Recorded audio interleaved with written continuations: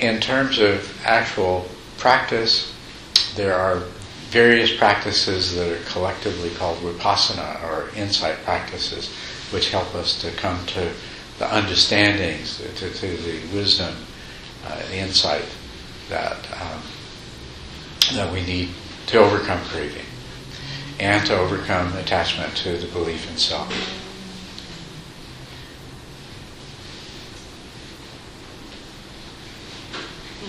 Does that address your Yes.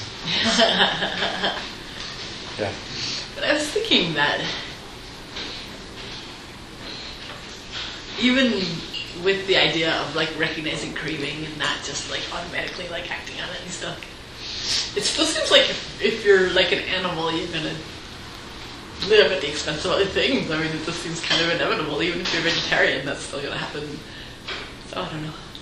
But if you're an animal that's very rich, yeah, all animals live at the expense of other things they eat. That's right. Stuff, and that's sort of inevitable regardless, a certain amount of that, or a certain degree of that is, you just can't get away from it. That's right, yes. Right. That's an absolute fact. And even if you're a vegetarian, yeah. When they plow a field to grow corn, it destroys thousands of other creatures. Mm-hmm. As well as the habitat of other creatures.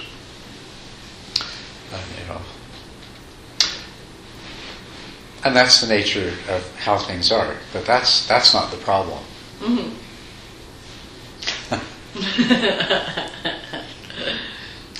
That is not the problem. The problem is that we get locked into this idea of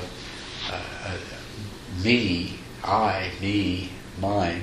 Mm-hmm. And we act in the service of that self in ways that contribute to, that increase the amount of suffering in unnecessary ways, both because we act on other beings in ways that result in suffering, but even more importantly, in terms of what we can do about it, is that they act on us in ways that actually increase our suffering.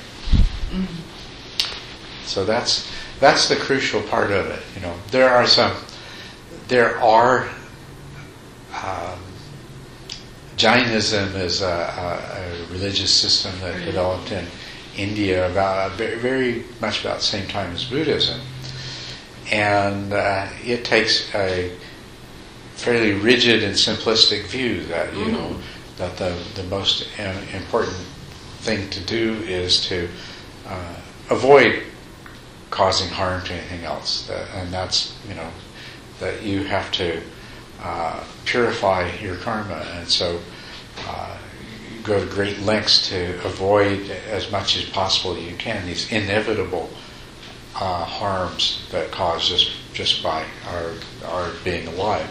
Mm-hmm. And according to that belief system, the harm comes from the action, whether you intend it or not. And the Buddha's teaching took a different approach. Said that what's important is the intention, mm-hmm. the action much less so. All actions have consequences, but it is the intention that is most important. And so it's a different point of view, and it accepts the reality of the way things are. That you can't live in the world because it's the nature of life itself.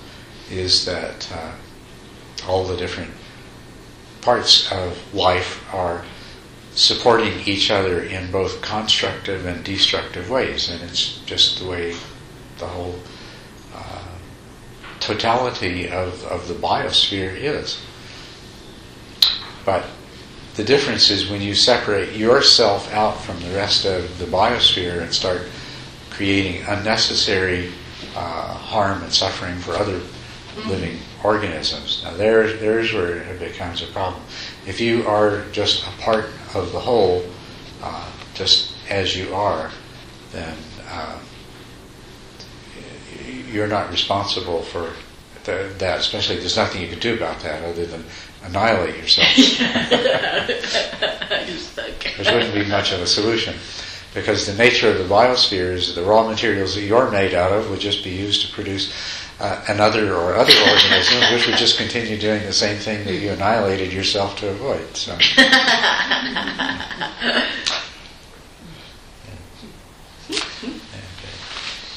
So it's actually time to sit now. So save all those good questions for after we finished. Good evening to those of you that arrived a little later and we haven't seen for a while. It's good to see you again. So let's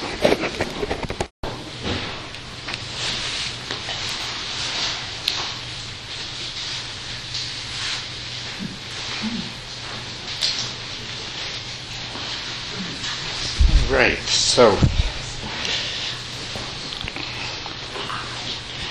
the question, of course, is what should we talk about? And I know there's several different people have several different balls in the air, so to speak. So everything from, well, what am I going to do if I don't have a self, to how do we overcome craving? Maybe that's I don't think they're mutually exclusive, right? Sounds like No. the answer to the other. No, they're very much interconnected, but each of them by itself would represent a different entryway into a large topic. So I was just wondering, in particular, because we talked quite a bit last week about dependent origination, and in the introduction to that we talked about the four truths and the attachment to the view of self that is part of craving. So I just would like to know if anyone was stimulated by those talks to spend some time thinking about what we talked about, and as a result, if there was any particular questions that had come up.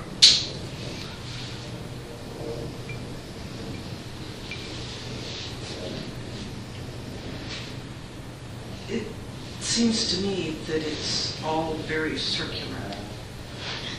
There is, in a way, it is. It's going deeper and deeper and deeper, and circular, I suppose, in a sense that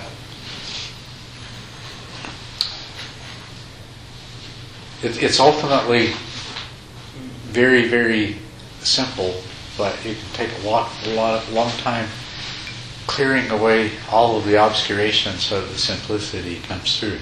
So it's a polishing kind of circular, I think.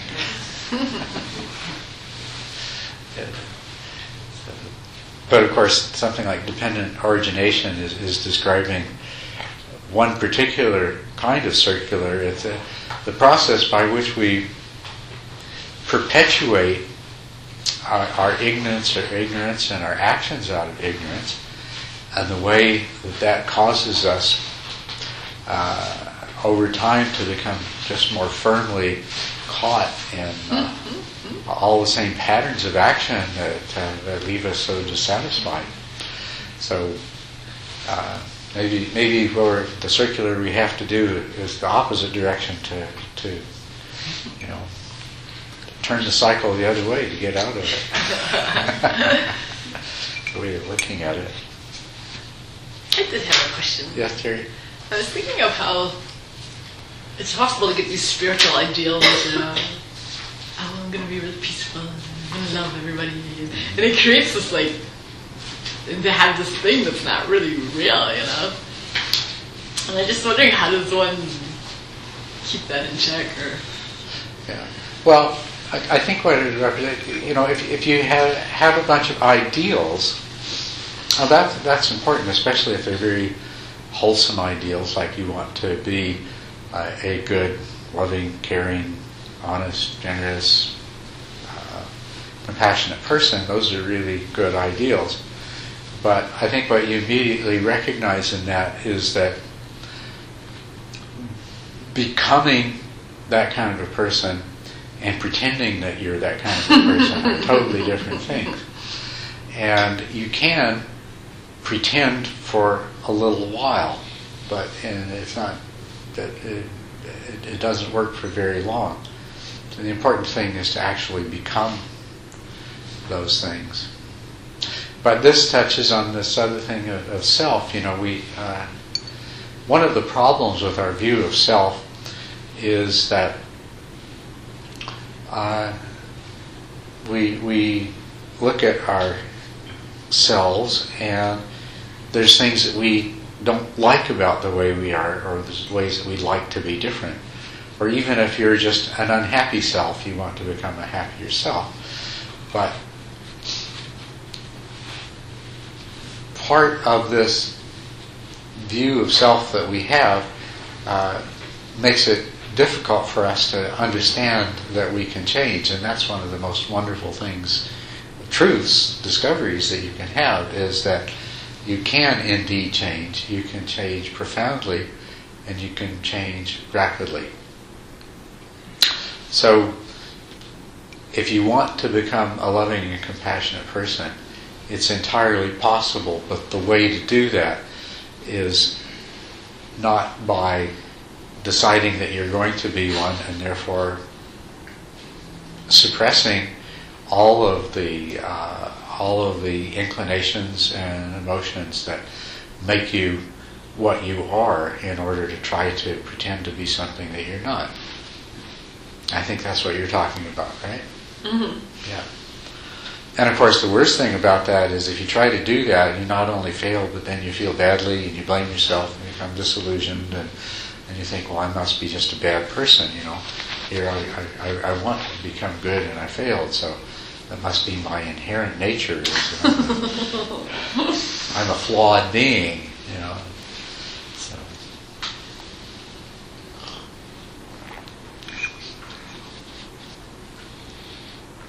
So you have to, to change yourself. There's several different approaches, and they're not mutually exclusive. But they all require that there be some understanding, that some insight.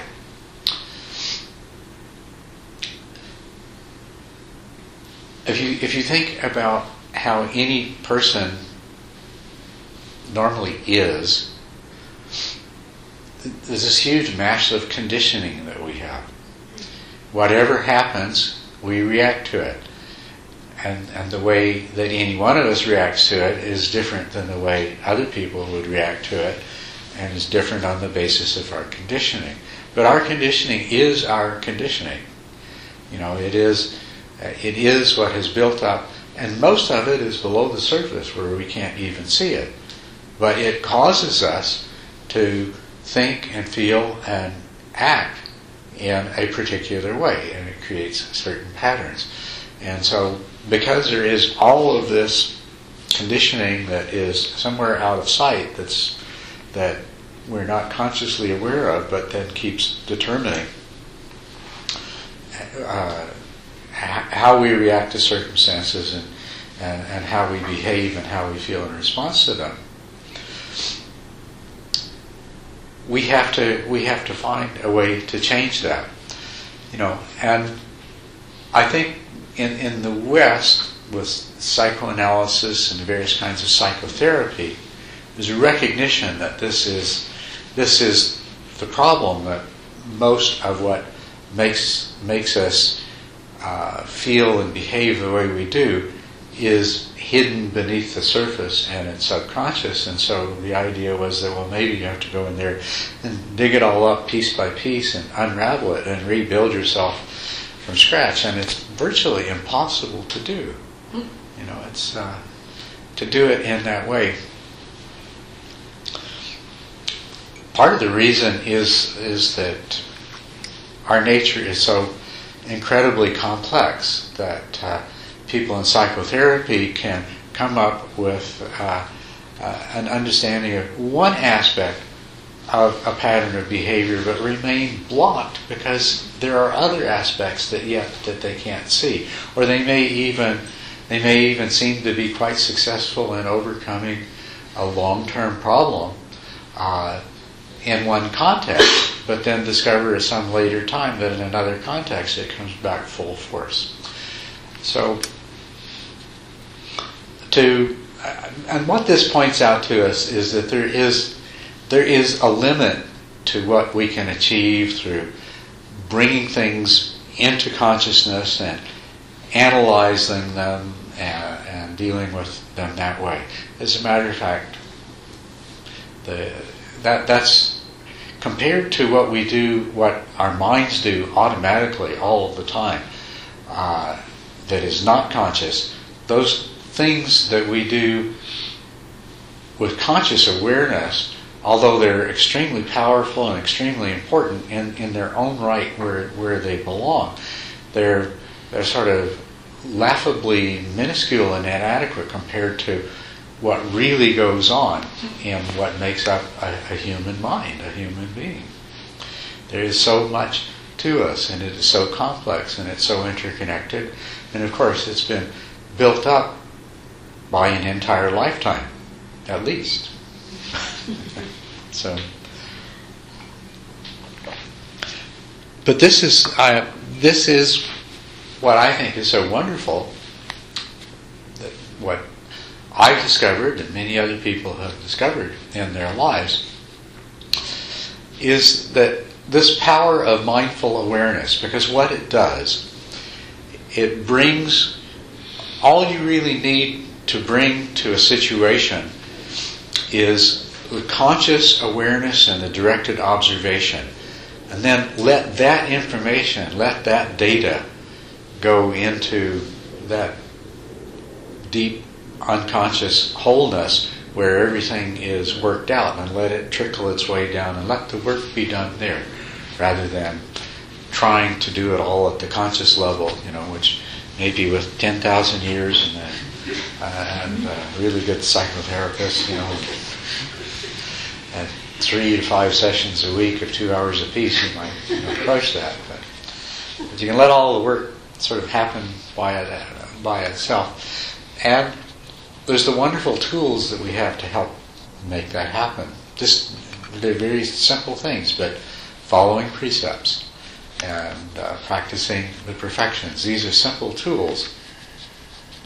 But what they do is they help us to focus mindful awareness on what's actually happening in our lives, one circumstance after another, one situation after another.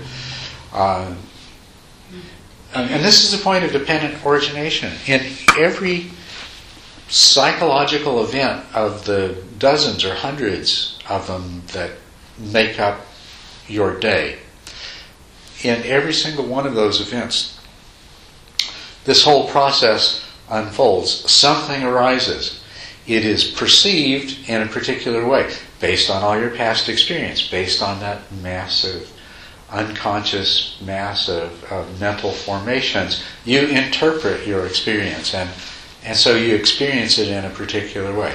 So you are now experiencing a moment of your personal reality, and the nature of that experience is created by your mind. Right? So it's a mind-created reality in the moment. And then, also very, very powerfully influenced by this mass of unconscious mental formations, you think and feel and act and react. And tensions arise and you act on them. All of which has consequences. But one of the most immediate and most powerful consequences, even if you don't speak or act, is what takes place in your mind. Because everything that you experience, your reaction to it, this now becomes one more part of this whole mass that is determining the future. And that's really what karma is. There's a lot of misunderstanding of what karma is. But karma it's a kind of causality, cause and effect. And it's the cause and effect that works to determine the kind of person we are which in turn determines the kind of experiences that we have. So you can say about karma that your karma, that means your past actions and intentions, that your karma determines the nature of your experience in the present moment. Because it does. Because all that, what you are experiencing in this moment is going to be the way your mind interprets whatever situation you're in, whatever things are happening, and whatever sensations are arising as a part of it. But they interpret those to create a particular reality. So my experience right now, this is the result of my karma. And the next experience I have, and the next experience I have, and these are all the result of my karma. In the sense that this massive mental formations that I can't even see, that determines how I interpret things and how I react to them, that's what determines this experience. And so what I experience now is the fruit of everything that I've ever done that's built that up. It's the fruit of my past karma. To the degree that I'm going to generate volitional intentions in the moment, I'm making new karma. Because I'm determining the future experiences that I'm going to have. I'm determining the being that's going to arrive there. That's the becoming part of it, the next birth, which may only be in the next moment. The next moment's a new birth. The next event that happens is a new birth. But the being that I am then is partly due to what happens in this moment. And of course things are related. So if the theme that we're talking about is aversion and anger arising out of aversion, then what's going to manifest in the future when something happens that creates aversion is I'm going to react to it the way that I've conditioned myself now and in all of the similarnesses in the past. And it's only in the present that I can change what I am in the future. But it is the remarkable power that we do have to change what we are in the future. And every time we just automatically respond the way that we're programmed to, it reinforces the pre-existing programming. But every time that we respond in a different way, we're creating a new programming which can cancel out some of that. So, in terms of how we can go about changing ourselves, if we understand that whatever experience we're having in the moment, good or bad, is created, that we have to own the causes of that. And if we recognize that just as true as that is, that how we respond in the moment is going to determine our future, then right now is the time, is the opportunity we have to change ourselves. But the other thing is this practice of mindful awareness. The most important thing that we can do in the present moment, very often you can't change, you can't decide that, well, I'm reacting to this circumstance by becoming angry, and I'm not going to do that. Well, it doesn't work, right? Okay? But what you can do is be mindful and come from a place of understanding that, okay, this anger is arising, and you can understand why, meaning you can understand that, okay, it's all of my past karma that is making me feel angry right now. And so if you observe it, then the mere act of observation will weaken that so that you're less likely to become angry in the future. To whatever extent, in a given moment, you can make a decision. You can make a decision and choose the wholesome and reject the unwholesome. To the degree that you can do that, and you do it, this has an additional very powerful impact. But you have to recognize you can't always do that. If a person has a lifetime history of helping themselves when nobody's looking, then they may not find that they're able to change that immediately. But because the force of the past conditioning is too strong, they actually are not in a position to make that decision.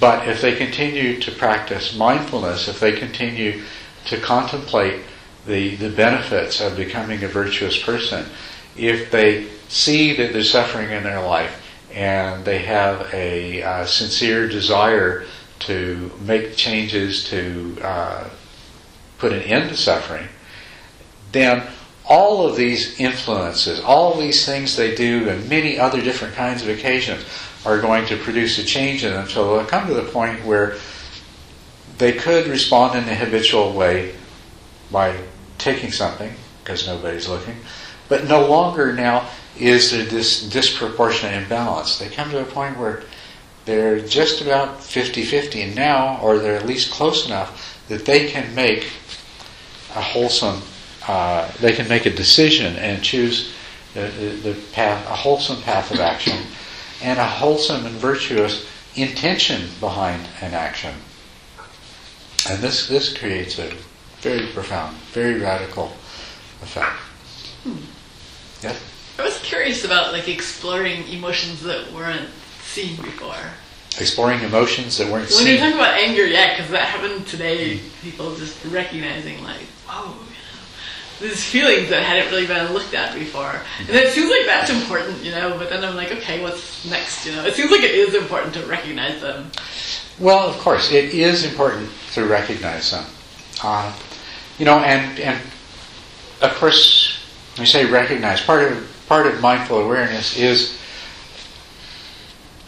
clear understanding of what's actually taking place. And we do fool ourselves a lot. Sometimes we're angry and we deny it to ourselves.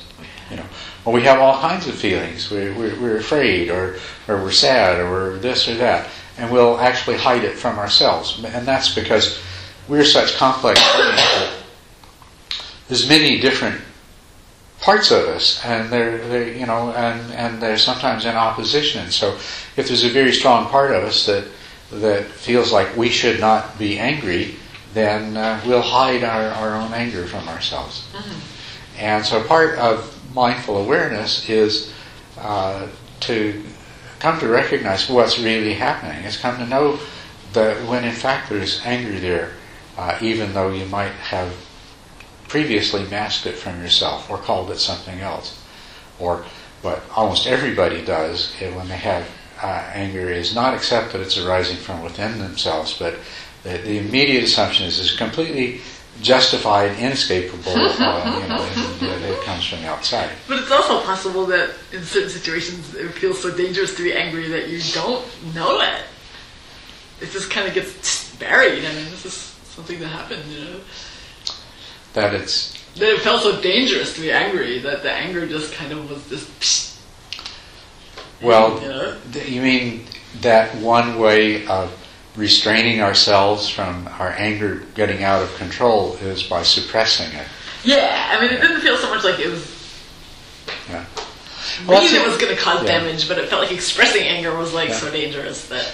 But the other thing about mindful awareness, though, is it works quite well retrospectively as well. Mm-hmm. If afterwards you can examine and see that the anger was present, and you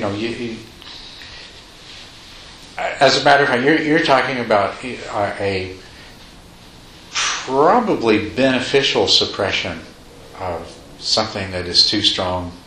No, something that seemed necessary at the time because it seemed too dangerous to express it. Yeah, it seemed like expressing it. And who knows if it was or not, but that's how it felt. It felt like it was dangerous. But the fact is that this is one of the problems with all of these patterns of mental reaction that we are prone to, is that we're not aware of most of them. And that's not even because we're suppressing them because they're too dangerous to let out. It's just that we're for all kinds of complex reasons, we're just not in the habit of acknowledging and recognizing them for what they are. And then we forget to, as well, even when we say, well, I'm going to become mindful, I'm going to practice mindfulness in my daily life. And even when we focus on a particular trait that manifests through us and say, well, in particular, I'm going to become mindful of this trait whenever it manifests, we forget. And so there's all kinds of reasons, from everything from just we don't yet have the habit of actually practicing the mindfulness that we have espoused, through other psychological factors hiding and suppressing it. Lots of reasons, but that's the value that I see in reflection. If you're working on producing the kind of positive change in yourself that you would like to see, then you're not limited to the mindfulness that arises in the actual situation.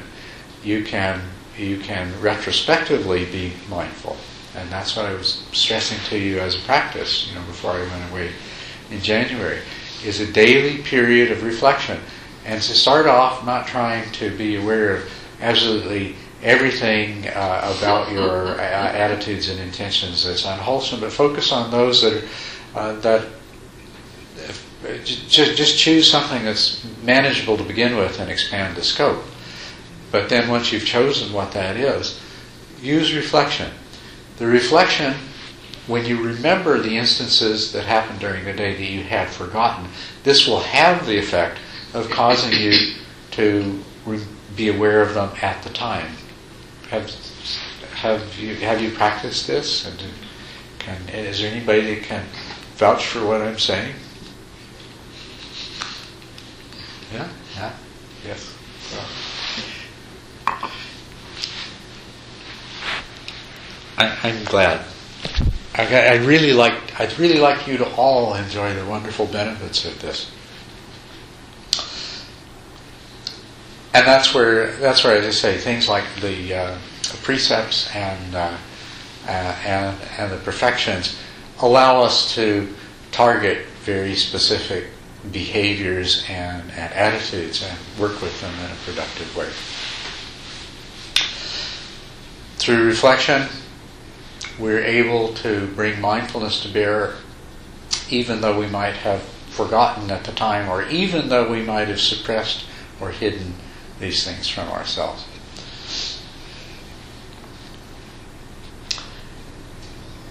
Yes? Yeah, I have a question. Well, sometimes through reflection, I'm very surprised, although, it brings up something like how could I have done that? Yeah, right. And it's very hard to not, you can see, like if you look at, say, generosity or something, or you think, how could I have been, or done something else, or something new. This is very interesting, because, say, your past, what do you call it, past conditioning is so strong, especially when it comes, I think, speaking for myself, to, like, say, fear or phobia or paranoia or something. It is so strong. And let's say I'm in a situation, and, you look at the perfections, and, I so desire to do the right thing, let's say, and be, like, say, generous or giving or loving or kind. And yet, somehow, this reaction, is just so strong. I do the best I can. It's not what I'd like to do, but it's what I'm able to do. And then I think about it, and even though it's just extreme, it's so hard to change. But you're saying that gradually, if you're aware of it and you're aware that it's coming from the past, and it was probably, it's so habituated or whatever, that it will eventually, next time it comes up, maybe you could maybe move another inch, or you will weaken Yeah. it, and it's okay, and you don't have to like seriously beat yourself up or feel bad that you can't. Yeah, as a matter of fact, it's really important to remember that to the degree that you beat yourself up, that's going to interfere. That is going to actually, because every thought, every mental formation has its impact. And so, if you spend some time beating yourself up, what you're doing is you're creating the conditioning that is going to hide from conscious awareness those things that you beat yourself up about. So you don't want to do that. You want to be accepting. It's sort of like. So you accept kind of where you're at, or. Yes, you have to. That's exactly right. You accept where you're at. That doesn't mean that you have the slightest intention of staying there, but you accept, this is where I am. My time machine's broken. I can't go back and change. I can't go back and change the things in the past that made me this way, even if I knew what they were. And the trouble is, you don't even know what they were. Right. So you can't just. So you accept. You just accept that this is where you are now, and there's nothing to be gained by beating yourself up. But there is everything to be gained by examining and clearly understanding the nature of this action or this impulse that's arising. And especially understanding, you see, mindfulness allows a natural value to be attached to it. You don't need to judge it intellectually or judge it comparatively or anything else. Mindfulness recognizes that this, remember that everything in your mind is geared ultimately towards reducing your suffering and increasing your happiness. So when mindfulness examines a behavior, an attitude, a reaction, and sees clearly that this is associated with more suffering, less happiness, then that does the work. You don't need to judge it. And you don't need to dwell. And you don't. And need to go over and over again. No, you don't. That's okay. right. Once you see the mindfulness and you say, okay, this is how the mind is reacting, and then you, because of what happened in the past, and then you just let it go and do its work instead of going over and over and over. Yeah, you don't need to go over and over and over. Yes. I just was thinking when you were talking about like getting out of yourself, getting angry at yourself or whatever, that it seems like it's really important to like have like all of you, or if you want to call it that way, going in the same direction. And when you get angry at yourself, you create this division, you know what I mean? Mm-hmm. Like part of you isn't pulling anymore because it's like hiding, And so that's one of the reasons it seems like it's really important not to do that if you can help it. That's right. I don't know if that is a metaphor that makes sense or not. But.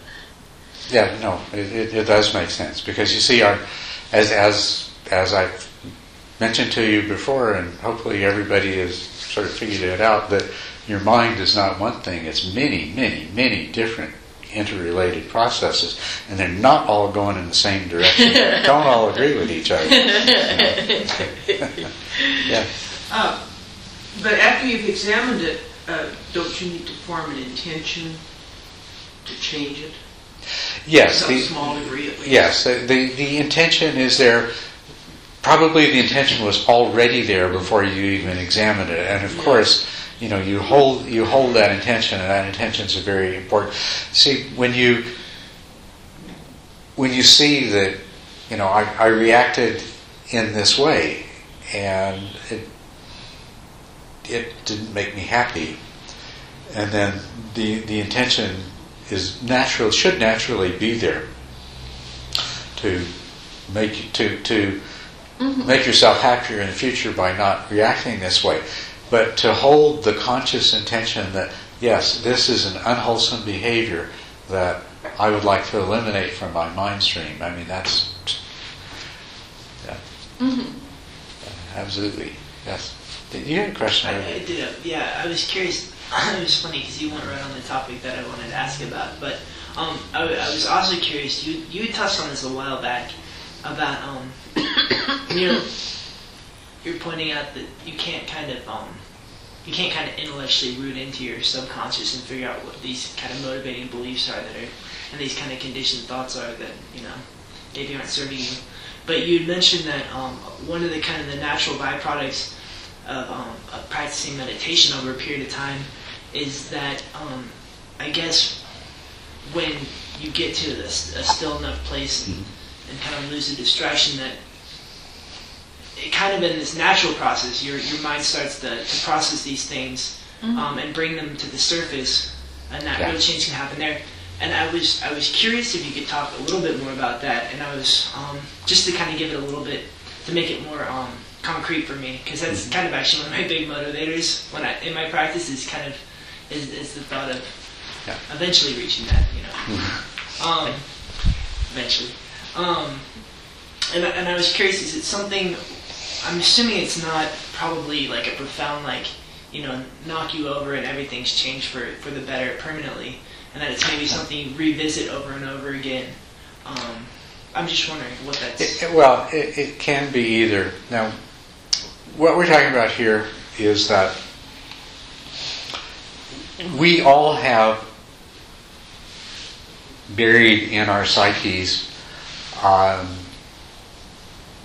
often as a result of a particular emotionally traumatic event. But we have buried in our psyches things that act as nodes that that project out and affect many different aspects of our behaviors and reactions to the world.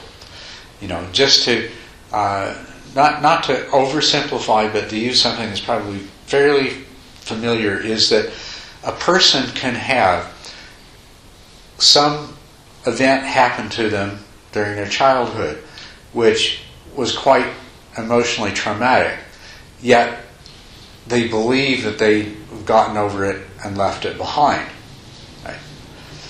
And probably, very good chance, almost never think of it unless something or someone very specifically reminds them of it.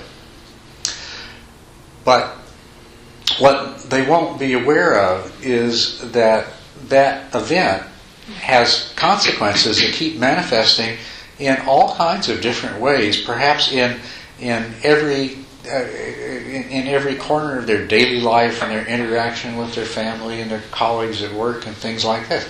It has an influence. It changes the tone, or it affects the tone of their perceptions. So what will happen in meditation, and this is quite common when you reach the stage of meditation, that your mind becomes quiet and all of the normal everyday noise and the things that normally fill up our conscious awareness, when that all gets quiet, then these deeper things begin to come to the surface. And so what a person is very likely to experience in meditation often happens in retreat situations. It's very common in retreat situations, but it can happen when you're meditating at home as well. You have good concentration. Is that all of a sudden here this thing just comes up in your mind and it's just right there and staring you in the face. And now, depending on how much equanimity you have, depending on perhaps some of the other work that you've done, maybe you've been indirectly approaching this problem for some time because, for example, maybe you've been working on anger and suspicion, and so you've been, indirectly approaching this thing for a long time. So it may be that when it comes up in meditation, that it can be a one-time, you just recognize it, accept it, just let it go, and you're free of it again forever. Or it may be that it has to come up, and because it still has so much residue of pain or whatever associated with it, that you can't quite completely accept it. And so it goes back beneath the surface, and it will come up again, and it will keep coming up until eventually you're able to accept it. You see, once you can accept it for what it is, and what is it? It's, for one thing, it's past. For another thing, it's something that can be understood in terms of the basic human processes of all of us. We respond to that circumstance just because we're humans and we're prone to various emotions. We're prone to suffering. We don't like that. We respond to it. Usually, our reaction to a specific event like that is complex. We may be angry at another person that's involved, but we may also feel guilt and blame ourselves. So we're as much angry at ourselves as the other person. So the only way that we can ever accept this event in a form that allows us to just let go of it is to have enough compassion and understanding and forgiveness that when it comes up, we forgive everybody involved. We forgive ourselves, we forgive the other people, we forgive the situation, whatever happened, the things that made it up. That's the place that you want to get to, is a place where there's understanding, compassion, forgiveness. Once that's there, you can let go of it. And then, after that, it is nothing but a memory of something that once happened. And it also no longer has this effect of influencing in so many ways everything else that's going on in your life. Now, everything is interconnected, so that doesn't mean that you. There are other things that probably happened since then that were directly influenced by that event, but then they are events in their own right. You were traumatized when you were 10, but then you did something else to someone else when you were 14, and they were directly related. Well, the subsequent event will eventually have to be released and let go of as well. But this is the kind of purification that we can undergo in meditation that far more effective than hundreds of years of psychotherapy. We don't need to dig down into our psyche to try to find it. When the mind gets quiet and the circumstances are right, it'll come up to the surface. Then we can react and hide it again, in which case we'll accomplish nothing at all. But to the degree that we can examine it, accept it, then eventually, as I say, we come to the point where it's no longer such a major factor in determining our present mental states and our present behaviors and reactions. Yeah. I was thinking about that thing about forgiving, because it seems like, I don't know, I was kind of raised with this concept, this Christian concept. It feels really destructive in a certain way, like to try to force something like that, or to try to think one has to do that, or to try to... It feels extremely, destructive, I don't think I don't know what else to say besides that. I don't know exactly how to say Did I ever suggest that you should force it? But it's just kind of interesting, because it definitely have that reaction, it's like being annihilated somehow, or it's that's the feeling that comes at that thought, It's like being destroyed somehow. Well,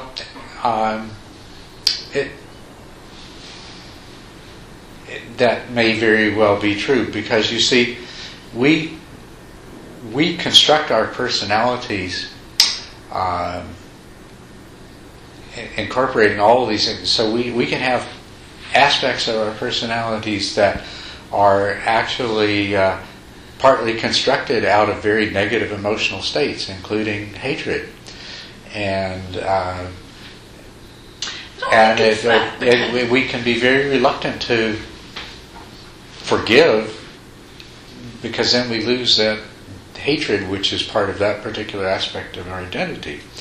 But this comes around to the sense of, to the discovery of what really is the self?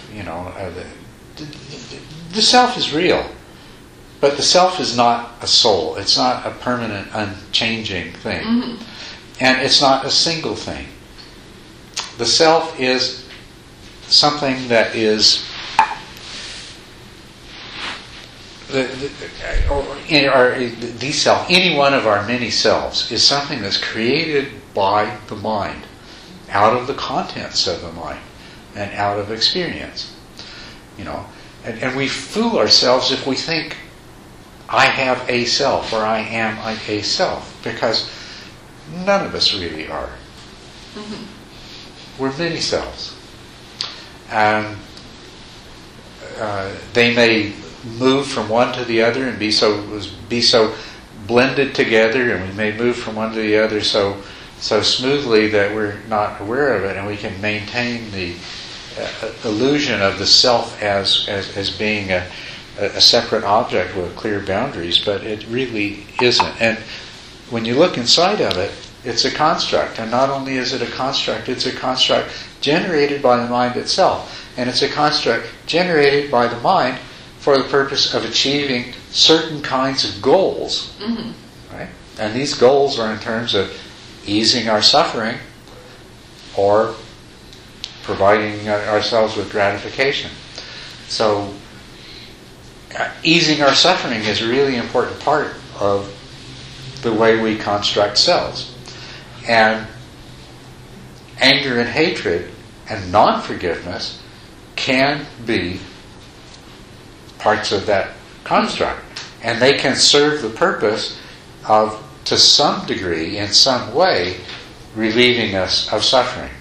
We can ease some pain that we have mm-hmm. by holding on to some aspect of anger and hatred.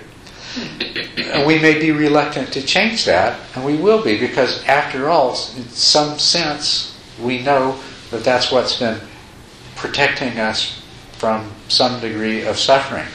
But if we can have the trust that ultimately, through understanding and forgiveness, and through letting go of the anger and hatred, that we will actually have even less suffering than, be actually more free of suffering than the limited decrease in suffering that those things created before. That requires a lot of trust. That you don't push. That you don't force.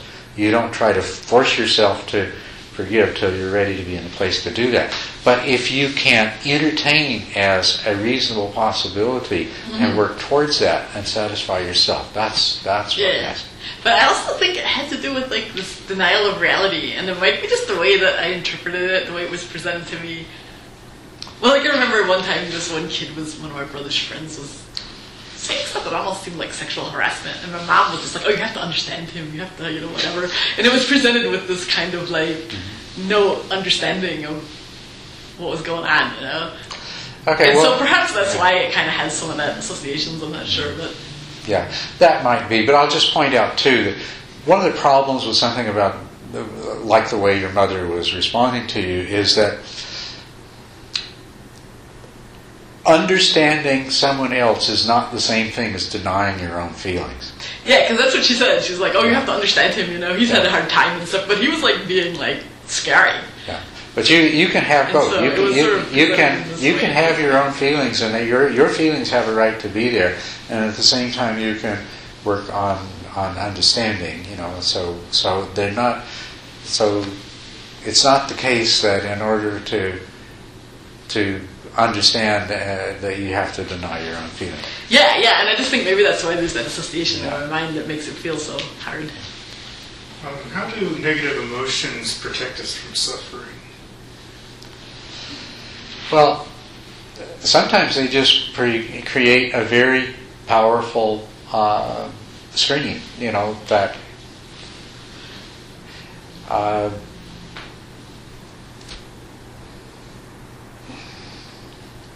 if you can't avoid contact with a person or a situation that has caused you extreme suffering, and then what you can do is react to that presence with with anger and hatred, which makes kind of a wall between you and that person and keeps you from experiencing the other suffering that you had. Now, it produces its own suffering, because to be in a state of anger is not a pleasant state. Right. Is it a case, though, of like transferring the blame to someone else or something? Well, it certainly can be. Yeah, it could be that. It could be. But then blame is not a very useful, that's a negative emotion too. Whether you're blaming yourself or transferring the blame to somebody else, or blaming somebody else or transferring the blame to yourself. The blaming is a negative emotion, but blaming is a way that we protect ourselves too. As a matter of fact, now that you mention it, it springs to mind as an obvious thing that I've seen recently. And I suppose everybody does it, is that we screw up and it has consequences.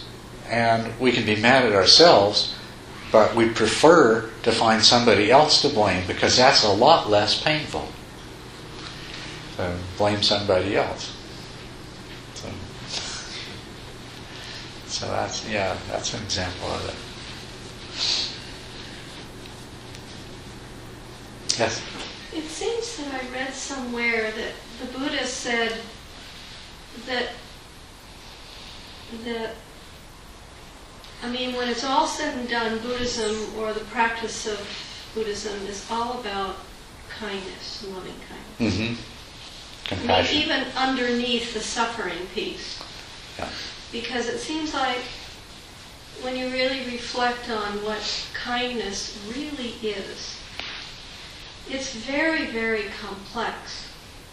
It involves forgiveness and not blaming, and it just kindness. That simple word is huge. Mm-hmm. It's a whole universe of internal processes and growing into that capacity. So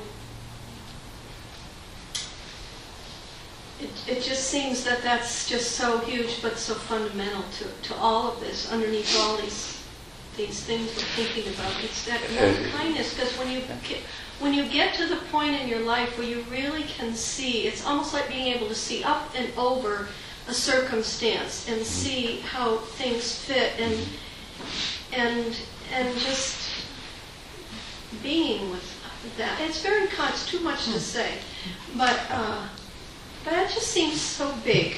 Yeah. Well, Shantideva said it, I think, in a very good way, beautifully concise, and what he said is that the sum total of all the suffering in the world is a result of trying to make ourselves happy, and the sum total of all the happiness in the world is a result of trying to make other people happy. And at first this may just sound like some nice words, or you look at it and it may be, your mind may come up with all kinds of objections, but the deeper you go into it, the more you discover that really is true, that this is the problem, is that we go through our lives, ultimately what's motivating everything we say and do, in sometimes in the most subtle ways, but it's still there, is that we're trying to make ourselves happy. And if we look at how well that's worked out, it really hasn't succeeded at all. But then we'll look, and interspersed among that have been those occasions when there has been love and caring and kindness and compassion. And we have acted not out of a desire to make ourselves happy, but out of a desire to help other people or to make them happy. And we'll see that that's actually where the truest happiness has come from. So if you can see that and understand that, then you could translate Buddhism as being the Eightfold Path is a way of learning how to get over trying to make ourselves happy, because that doesn't work, and instead being loving and compassionate, and as a result of which we will become happy. We will finally succeed. But it doesn't seem to me that happiness and love makes any distinction between self and not self. Because I think there's this women's conditioning that maybe guys don't get, that women still get a lot of, like, you're supposed to make everybody else happy. You don't even count. You're supposed to totally self-sacrifice. And that's like as ridiculous as the other thing. Well, now see, that's the other thing about it is, that one thing, this statement of Shanti Deva's is still couched in terms of self and other. But the really important thing at the core of the Buddha's teaching is realizing that that distinction doesn't really exist. And that is the problem, is that we make that distinction. That,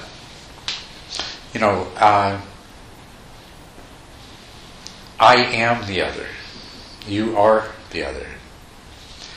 And so it's the illusion that you separate one part of the whole as self and attempt to gratify it at the expense of the rest of the whole. That's the problem.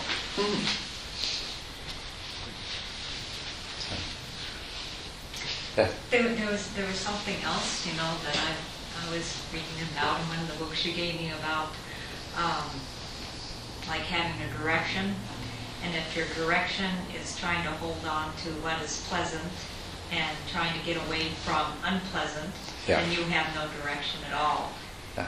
And I mean, also, I don't know if you have any happiness at all, because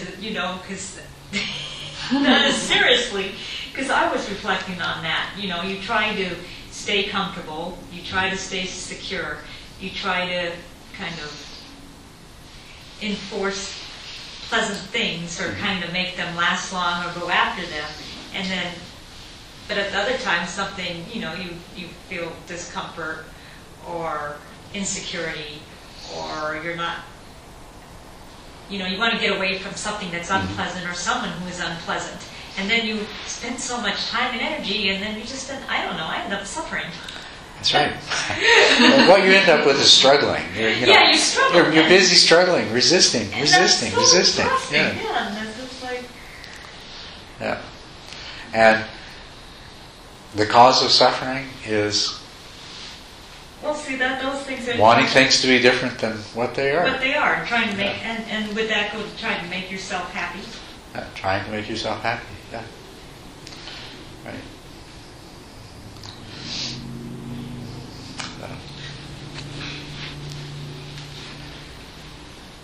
So,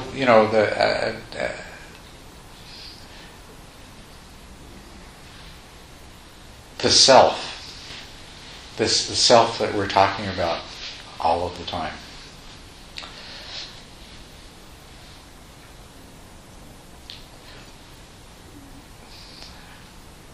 We are just naturally, spontaneously, always going around having the sense of self and the boundary between self and the rest of the universe. And that boundary is always a place where struggle is taking place. We'll never be satisfied. There will always be something more that we want or something less that we want. And it's not accepting things the way we are. But we are a part of the whole. People, what do they want? They fear death. We're attached to this self, and we want to know that this self, I don't want to lose this self. And so some people, they take up religion or a spiritual path in the hopes that they're going to discover that they have a self that is not going to die, and maybe even that they have a self that somehow, if things are done just right, this self is going to be somehow completely happy, and that's the problem. That's the illusion, because there is no permanent abiding self. There is only the constructed, constantly changing self that is a part of the whole, of the totality of everything. And of course the other side of that, what sounds so bad when people hear that, and the Buddha said, this is subtle and difficult to understand. He said, it's going to be hard for anybody to understand this teaching because it's subtle and difficult to understand. Because the way we usually approach the self is, well, I hope I've got a permanent self that I can somehow make eternally happy. But if not, there is only annihilation, and if there's only annihilation, nothing means anything, and everything is pointless. And so this was the dichotomy. These were the philosophies that were very powerfully prevalent at the time of the Buddha.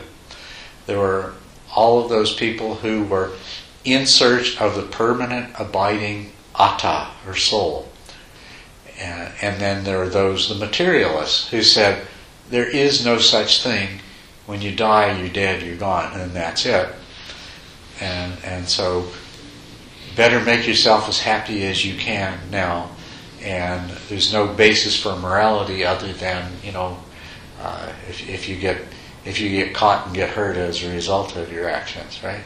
So those were the two extremes. And so Buddhism is a middle way, but it's a middle way that's really difficult to understand because it's a middle way that says, no, there is no self. The whole idea is a mistake. Not only is there no permanent abiding self, there is no separate self at all. Never has been, never will be.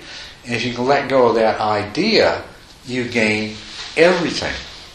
Because instead of being the small, isolated part of reality, struggling against everything, you become the totality of the reality. The Buddha was known as Tathagata. Gata means gone. Tathata means suchness. So the Tathagata, as he was known, was the being who was gone to suchness, to thusness, to isness.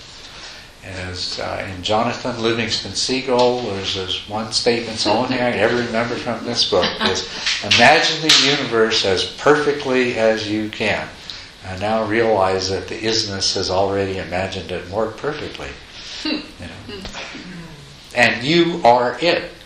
That's the whole thing. That you are this one eye of the whole that is seeing the whole. But you're not separate and different than any. We're all the same. We're only one being. We're all the same consciousness. Yeah. Okay. But something, some essence, seems to have a continuum. Mm-hmm. Because we're talking about something called karma that might, there is something about our suchness that seems to have, well, like I said, have a continuum. Mm-hmm. If we go in the direction of rebirth and this kind of thing. So I know the personality doesn't have a continuum, certainly. And memory, mind-type memory doesn't. But there is, presumably it seems, there is something that has a stream beyond this life. Mm-hmm. So how does one talk about that? How does one think about that, the essence of that? Okay. Can one? Are there words? As subtle and very profound. And you have to be very careful with the words for that reason. But when asked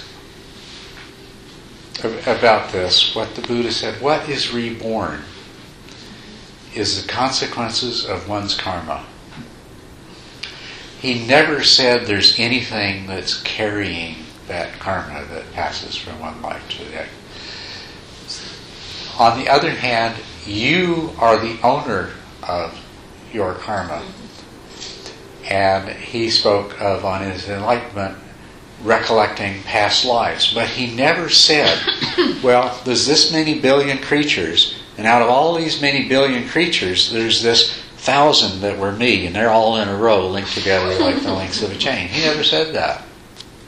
Although a lot of people assume that. They assume that that's what he was talking about. If there is no permanent abiding self, if there's only a stream of consciousness, well, let's look at a stream of water. Let's imagine that consciousness is like a stream of water. It's like a river flowing through time. And a lot of things can happen in a stream of water as it passes through certain parts of the channel. It will tend to make ripples and waves, and they will exist, and they will. You'll see them, but what are they made of?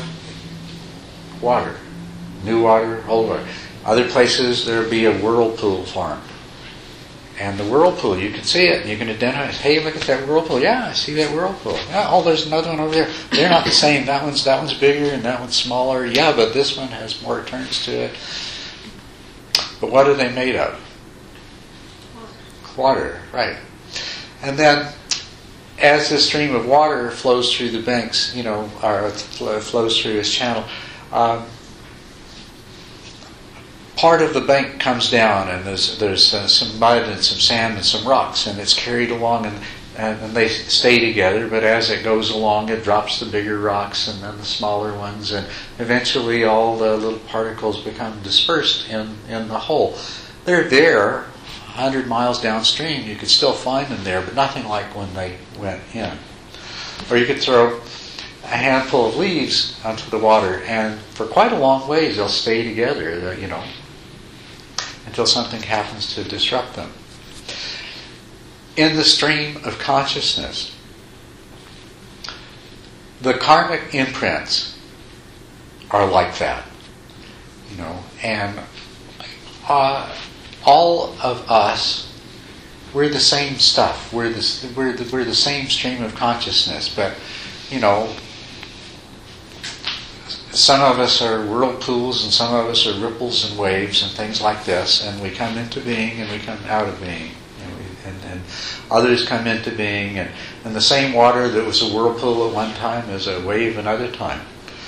And the karma that we carry, that's carried along in the stream, it's certain things kind of stay together. So that a certain collection of karmic consequences tend to stay together as the stuff of consciousness and matter passes along. But there is no separate self that's passing from one lifetime to another. We are, each of us, you are all me in another lifetime. And we all have that relationship to each other. There's not one person who died 40 days before you were born that was you in a previous life. Although there are some belief systems where they believe that is true. They believe there is some kind of a self that puts on new body one lifetime after another, discards the old one, puts on a new one. But look in that. That's nothing but a belief. Oh, maybe it's true. I don't know. And maybe there's a God, and maybe there's a lot of other things that are based on belief. But when we look at ourselves, when I look inside myself, there's no I'm on there. There's nothing. I can't find anything that I could say is a self that can pass from lifetime to lifetime. I find that I'm blessed with certain predispositions, and other people are blessed with different predispositions, and maybe some people are cursed with certain predispositions. And where did they come from? Well, everything is caused, and so everything is a result. Everything is an effect of something else that was caused. So the predispositions that I'm blessed with or cursed with, I can regard them as karmic consequences. But to try to claim selfhood in whatever consciousness developed those predispositions, there's no basis for it. And no value anyway. I mean, what good does this idea of being the same entity in previous lifetimes really do you anyway? Or this idea that when you die, I mean, if you were one specific individual who could somehow be called you in a previous lifetime, how is that person benefited by you being you now? Right? You know what I'm saying? When you look into it, you don't find the benefit that people might hope for when they cling to the idea that I will be reincarnated, or I am the reincarnation of Napoleon. It's like, so I get to take credit for, we can all take credit for whatever beings in the past that we want to. But what good's that going to do us? Well, maybe if we get somebody to believe us, they'll be impressed, and our ego will be gratified by them being impressed by the fact that we were Napoleon or Cleopatra. But other than that, it's a pretty limited benefit that comes from it. You may have memories of other lifetimes, and you may learn, you may gain great lessons from those memories, and that's wonderful. But the lessons that you learn from the memories are not dependent upon you claiming some kind of continuous selfhood that underlies that and is the carrier of that. You're just very, very fortunate maybe that you can tap into the common pool of memory that perhaps points to where some of your predispositions come from. Audrey? Well, what I've been taught, and also found it useful along the path, taught about it's called the lowest scope of motivation, the lower scope of motivation, where you're motivated to practice Dharma because then you'll be able to take a better human rebirth with conditions more conducive to practicing Dharma. And I found that quite useful when you consider conditions aren't present to practice Dharma, which is true for many people around the world. And at the same time, you're noticing, gosh, this is making me happier. That could be sort of an unimpeded straight line, to heaven in your mind that will motivate you. And then you never know when some click will happen and you'll be thrown into, it's all a process, you'll be thrown into a different understanding of things, but you never would have gotten there if you weren't using your sense of self. Yeah, and I won't deny that these beliefs are useful, because they can be very useful, but they can also, they lose their usefulness at some point. Belief in Santa Claus might help some children to behave better, right? Well, and you can't deny the value of that. That's a good thing. But at the same time, so long as when you get to the point in your spiritual practice when you're ready to start overcoming your attachment to this self that you are, and I'm not denying that there is a self that's real, but just that it is conditioned, constantly changing, and it's mind generated. It doesn't have any distinct boundaries, and it's not really a separateness. When you get to the stage in your spiritual practice when the most important thing you can do is to be less attached to this idea of self, then notions like the one you just mentioned begin to become obstacles rather than benefits. Well, yes, but ironically enough, and so appropriately enough, now we'll get close, because ironic that what I just mentioned helps you let go of this lifetime, which is really what we're talking about. Okay. So, because you're projecting your big hairy self is getting projected, into a different. It's very interesting how that works, and it's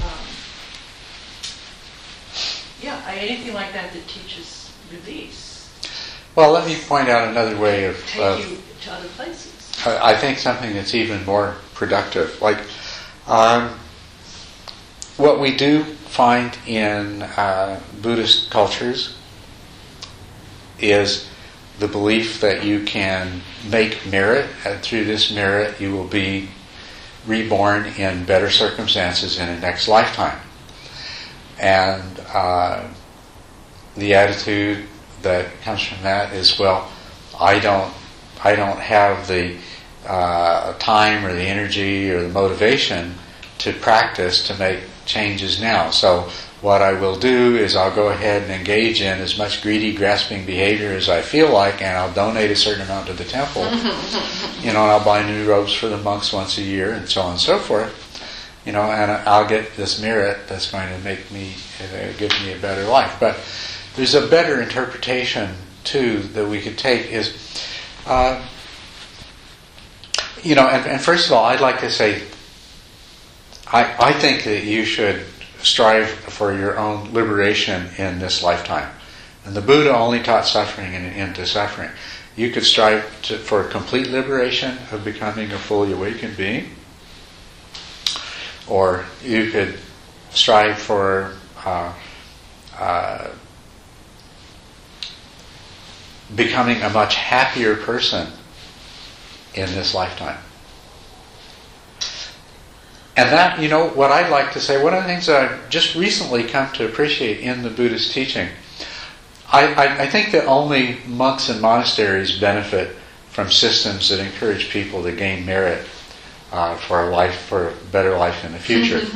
But anything that encourages people to make the changes in themselves that will result in them being happier in this life, this is a really positive benefit for a person. So a person, if we speak of a person of the least capacity who is trying to, even if their motivation is, they've said, I don't stand any chance of becoming enlightened this lifetime, but what I can do is try to keep the precepts and practice the perfection so that I can be reborn in good circumstances in the next lifetime. But if they do that, if they succeed in doing that, they will become, if they succeed in keeping the precepts and practicing the perfections, they will become a generous, virtuous, patient person. Even if they never sit down to meditate, they will become, to the degree they see, they will be generous, patient, and virtuous. Which means that they will enjoy all kinds of benefits that come from being that kind of a person in the world and in society. They will also have tremendously weakened the hold that desire and aversion have on them, and they will become happy, loving people. So whether they become enlightened or not, they will have achieved something very powerful and very wonderful. And what I've realized recently is that, if everyone could at least adopt the practice to that extent, if they could become happier, less driven by greed, and less prone to anger and hatred, that human beings might survive on this planet for another 100 years or even 1,000 years or longer. It would be really great if, 10% or maybe even more of all human beings become enlightened. If they could overcome the attachment to self and if they could overcome craving, man, would we ever transform what it was like to be born human in the future generations. That would remarkably change. But if everyone could at least start practicing generosity, virtue, and patience, and making those changes in their life, and become happier and less prone to desire and aversion, we might actually pull through. We might actually last long enough that 10 or 20 or 100% of us could become enlightened. So I think that these, it may be a mistake to cling only to the highest goal. At the same time, depending on where you are in the path, sooner or later you're going to have to give up all the different forms of clinging to a personal, separate, abiding, permanent self. Because there just is not any such thing. My point is, what better way to do that than to let go of this lifetime? To have a teaching that gives you a mind stream that is you. But if people in our country would just let go of this lifetime, we'd have a completely different scenario right now. Yeah, well, if everybody could practice generosity and patience in order to be born in a better lifetime next time around, they'd all be happier right now, too. So it's the same thing, isn't it? I mean... Well, it's beautiful. I don't know, I guess I'm not... Like, Lord Buddha gave us this motivation. Yeah. The same motivation. Really selfish pig. Here's our motivation. But I'm going to teach you how it really is. You're actually next lifetime. You're not this lifetime. Yeah. So you can do. And it's true too. And practice morality with a proper motivation that is sustaining, and not like a should. It's like the handful of leaves on the stream staying together. If in this lifetime you practice as much virtue as you can, it may not be you that's born in another lifetime, but the karmic consequences of that practice will be present in future consciousness. It may not be the separate you that you experience right now, but it actually will be you because we're all you. So in that sense, it is true. In that sense, any good that you do in this lifetime, you will reap the benefits of. Because there is just the one. There isn't all this multiplicity that we imagine. So there's no one else but you to reap the benefits of it.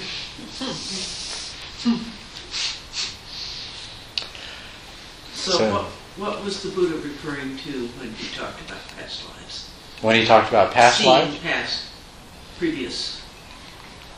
He was very circumspect in talking about it. He spoke about it when he was talking about his enlightenment, that he reviewed past lives, many past lives, and if as one of the siddhis a person can see the lives of other beings, then they can learn the lessons that cannot be learned from just observing one's own life, which is what he seemed to be saying. He also said he reviewed the past lives of all kinds of different sentient beings, and he saw that the same patterns were present over and over again. But in most of his direct teaching, he was very circumspect about referring to anything as a specific past life. I think that it was a situation where the prevalent view in the society in India was one that was very attached to the idea of reincarnation. It came from the idea that the ritual sacrifices of the Brahmins were actually part of their purpose was to perpetuate the lives of the gods, and then when a person fulfilled their duties within society, then this assured their continued reincarnation, not rebirth, but reincarnation, because there was the idea of a permanent self there. This was a prevalent belief at the time, and so I think he made use of it in a very careful way. He clearly distinguished. He said, "I do not teach reincarnation; I teach rebirth." And of course, he also taught no self. And he was asked, well, if there's no self, who gets reborn? And he said, he compared it to lighting one candle from another, and there's nothing that passes from the one candle to the next. And when he spoke about karma, he was talking about 5 levels of causality, and karma is a very important and powerful one of the 5, but it's only 1 out of 5 levels of causality.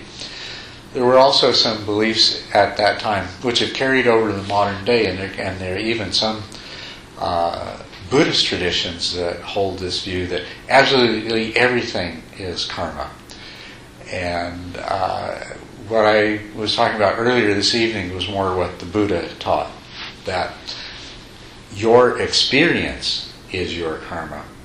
But there is also physical causality, and that follows the rules of physical causality. There's biological causality, which is based in physical causality. As we know, physical processes and genes cause animals, and animals in a particular way. There's mental causality, which is the non-volitional mental causality. Minds work in a particular way. And so there's a level of causality that's mental. And then there's karmic causality. Karmic causality is the way that we form our own minds. Our minds create our reality, but through our actions and intentions, we create our minds. We create the massive mental formations that is the mind that generates our reality. And then, of course, the highest level of causality is the level of Dharma, which allows us to, through wisdom, overcome being caught in this perpetual chain of paticca samuppada. I was thinking when he's talking about creating our mind, though, I mean, in a way that's true, but it's not true in the sense that one is tempted to think about it. Because it's not like I can sit down and I can say, I'm going to make this object, and I can make this object, but this is a totally different process. There is no I that creates my mind, but rather my mind is a creation that is the result of my karmic actions. Mind is kind of its own existing thing. So karma is about how you create your mind. And the consequences of karma are the reality that you experience is the reality created in the moment by the mind that you have produced as a result of your previous intention. Yeah, but it's a little bit like I cure cuts, I cut myself in this heel, and I healed that cut, but damn if I know how or what, or, That's what I mean? right, it's like that, it's not so conscious in that. Yeah, you say I walk down the street, but, hey, all you did was decide that you'd like to be down at the other end of the street. Yeah. So, okay. Well. We're probably out of time, huh? Yeah, I think we're out of time. So, but hopefully this discussion and its meandering path touched upon some things that are helpful to you. So be quite willing to give up your attachment to self, because by giving up to self you gain the world, you gain the universe, you gain everything. You win it all. It may seem like a terrible, risky gamble. You're going to put up everything you have, my whole self, going to put it on the table, wait for the spin of the wheel.